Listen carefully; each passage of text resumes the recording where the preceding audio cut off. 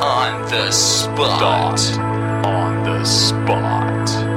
Movie review. It's a great film. Now, I'm going to be honest with you. It is PG-13 in our theater, so I had no desire to see it. But honestly, it worked out very well. The movie was actually originally called God Party. 5 stars. I'm going to say 1 star. I will never see it again. And I feel bad for those who spent their money to go see it in the first place.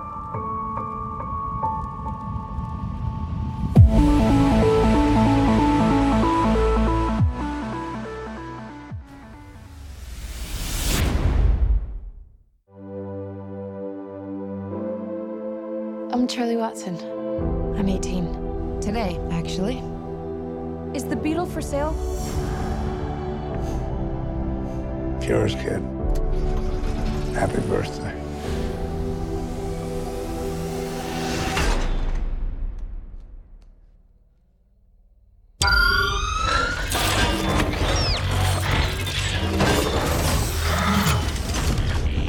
Oh my God. What are you? So you have no idea where he came from? No idea. Well, Here's the deal. People can be terrible about things they don't understand. From now on, the only person you can show yourself around is me. Oh, I'm good. No, I'm good, thanks.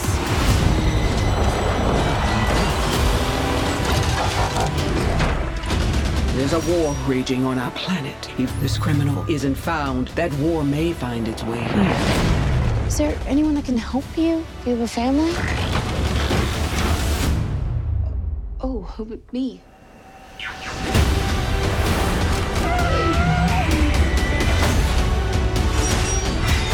They're calling an army. I've seen firsthand these things really are. Bumblebee, there is only one way to end this war. You must protect Earth and its people. Take it down! My back, me!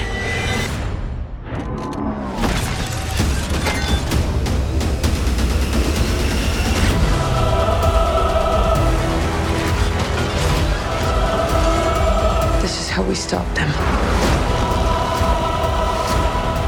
You've cut me.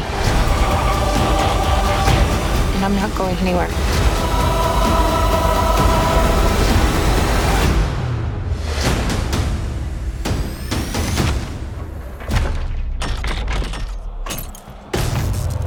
God, I'm so screwed. Hey everybody, and welcome back to another episode of Thought on the Spot Movie Reviews. I'll be your host, Tommy, and today we're going to be reviewing the film, if you didn't already guess, Bumblebee. Bumblebee came out on December 21st, 2018. It's an action-adventure sci-fi and is rated PG-13. The runtime is 1 hour and 54 minutes. The film stars Hallie Steinfeld as Charlie. You'd recognize Hallie from such movies as True Grit, where she played Maddie Ross, as well as Pitch Perfect 2, where she plays Emily. We also have Jorge Landenborg Jr., who plays Memo. You'd recognize Jorge from such films as Spider-Man Homecoming, where he played Jason, as well as the film Love, Simon, where he plays Nick.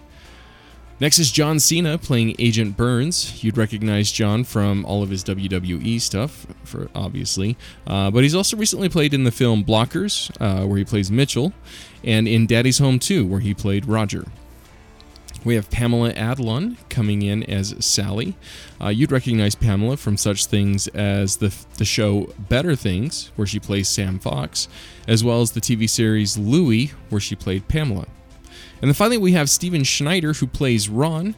You'd recognize Steven from Imaginary Mary, where he played Ben, as well as You're the Worst, where he played Ty Wyland. So the plot of the film is really, the movie takes place before any of the other films in the franchise, so it's a prequel, obviously, to those films. It opens up with a fight on Cybertron, and we see what would seem almost like, I'll compare it to a Superman story, where we see that Krypton is about to explode, and they send their only son, Kal-El, to Earth, right?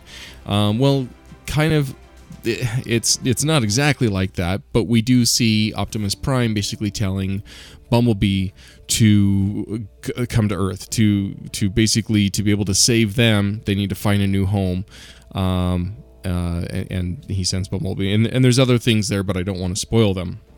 Now, Bumblebee, of course, gets to Earth, and that's what we've seen from the trailer. Finds a friend, and meanwhile, some of those Decepticons were able to actually find out where Bumblebee ended up, and are basically trying to track him down because they don't want him to be able to lead the Autobots to Earth, and at the same time, obviously, having the Decepticons come to Earth as well. So, now, meanwhile, all this is happening. Charlie, who is our main character, is basically kind of having to deal with the fact of her father, who has recently passed away. I don't know how recent. I don't know if they say. And also how she wants to fit in with the new world that she's trying to get through now that her mom has a boyfriend, and it seems like mom's moved on, and of course, obviously, being a teenager and dealing with that. So that's, yeah, so we've got Charlie's story as well. My review of the film is, it's a good film. I would say in the franchise of the Transformers, it's my second favorite. The first being, obviously, the first one that ever came out, and mainly because that was the first time we actually got to see live-action Transformers. We got to hear them transform for the first time in live-action film, and I still remember the day that happened. Like, the entire theater cheered, and that was awesome.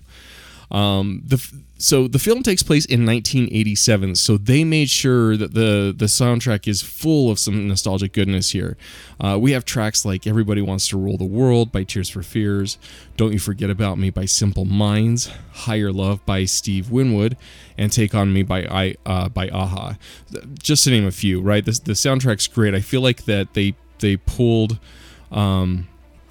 kind of a trick out of Guardians of the Galaxy's basket and said, hey, let's have a really good soundtrack that people can be nostalgic about, right? So, the best part of the film, in my opinion, is about the first 15-20 minutes.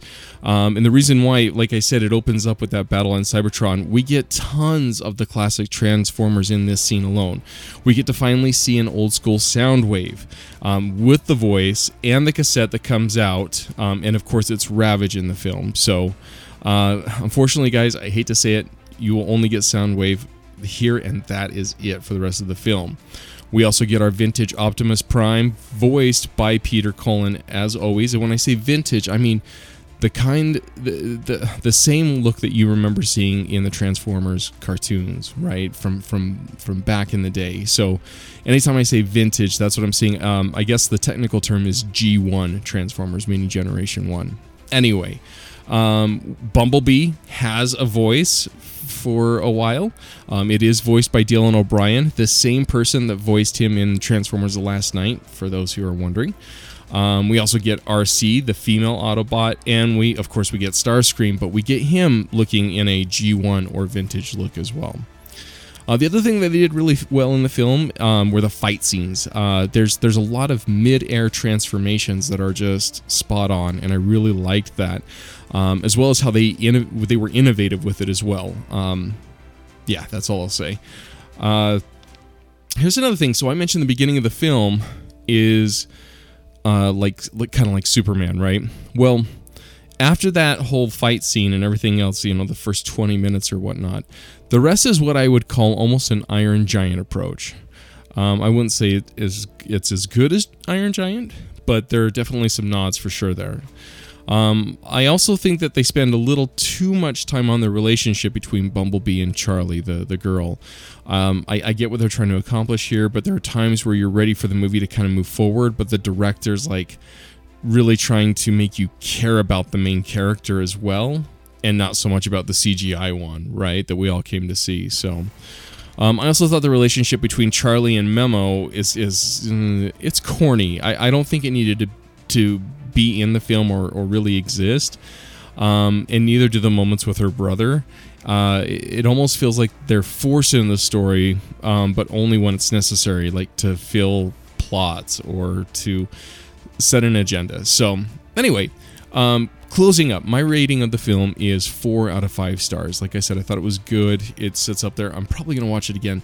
I also see that this is going to be a film where parents are going to be all right with their kids watching it, and kids are going to grow up and talk about how they enjoyed this movie. So I almost feel like it could have probably done better in the summer as a summer film, but that's just me. Stingers during or after the credits. During the credits, there is one, so you basically get to see.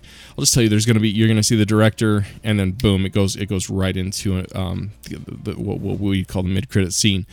I will say it makes a connection to the franchise, and that's all I'll say. There's none after. So this concludes my review of the film Bumblebee. As always, guys, I want to thank you all for taking the time to listen.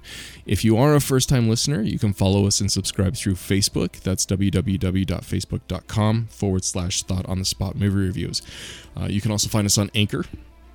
That is anchor.fm/Thought on the Spot. Also, if you just search for Thought on the Spot on there, you'll find us.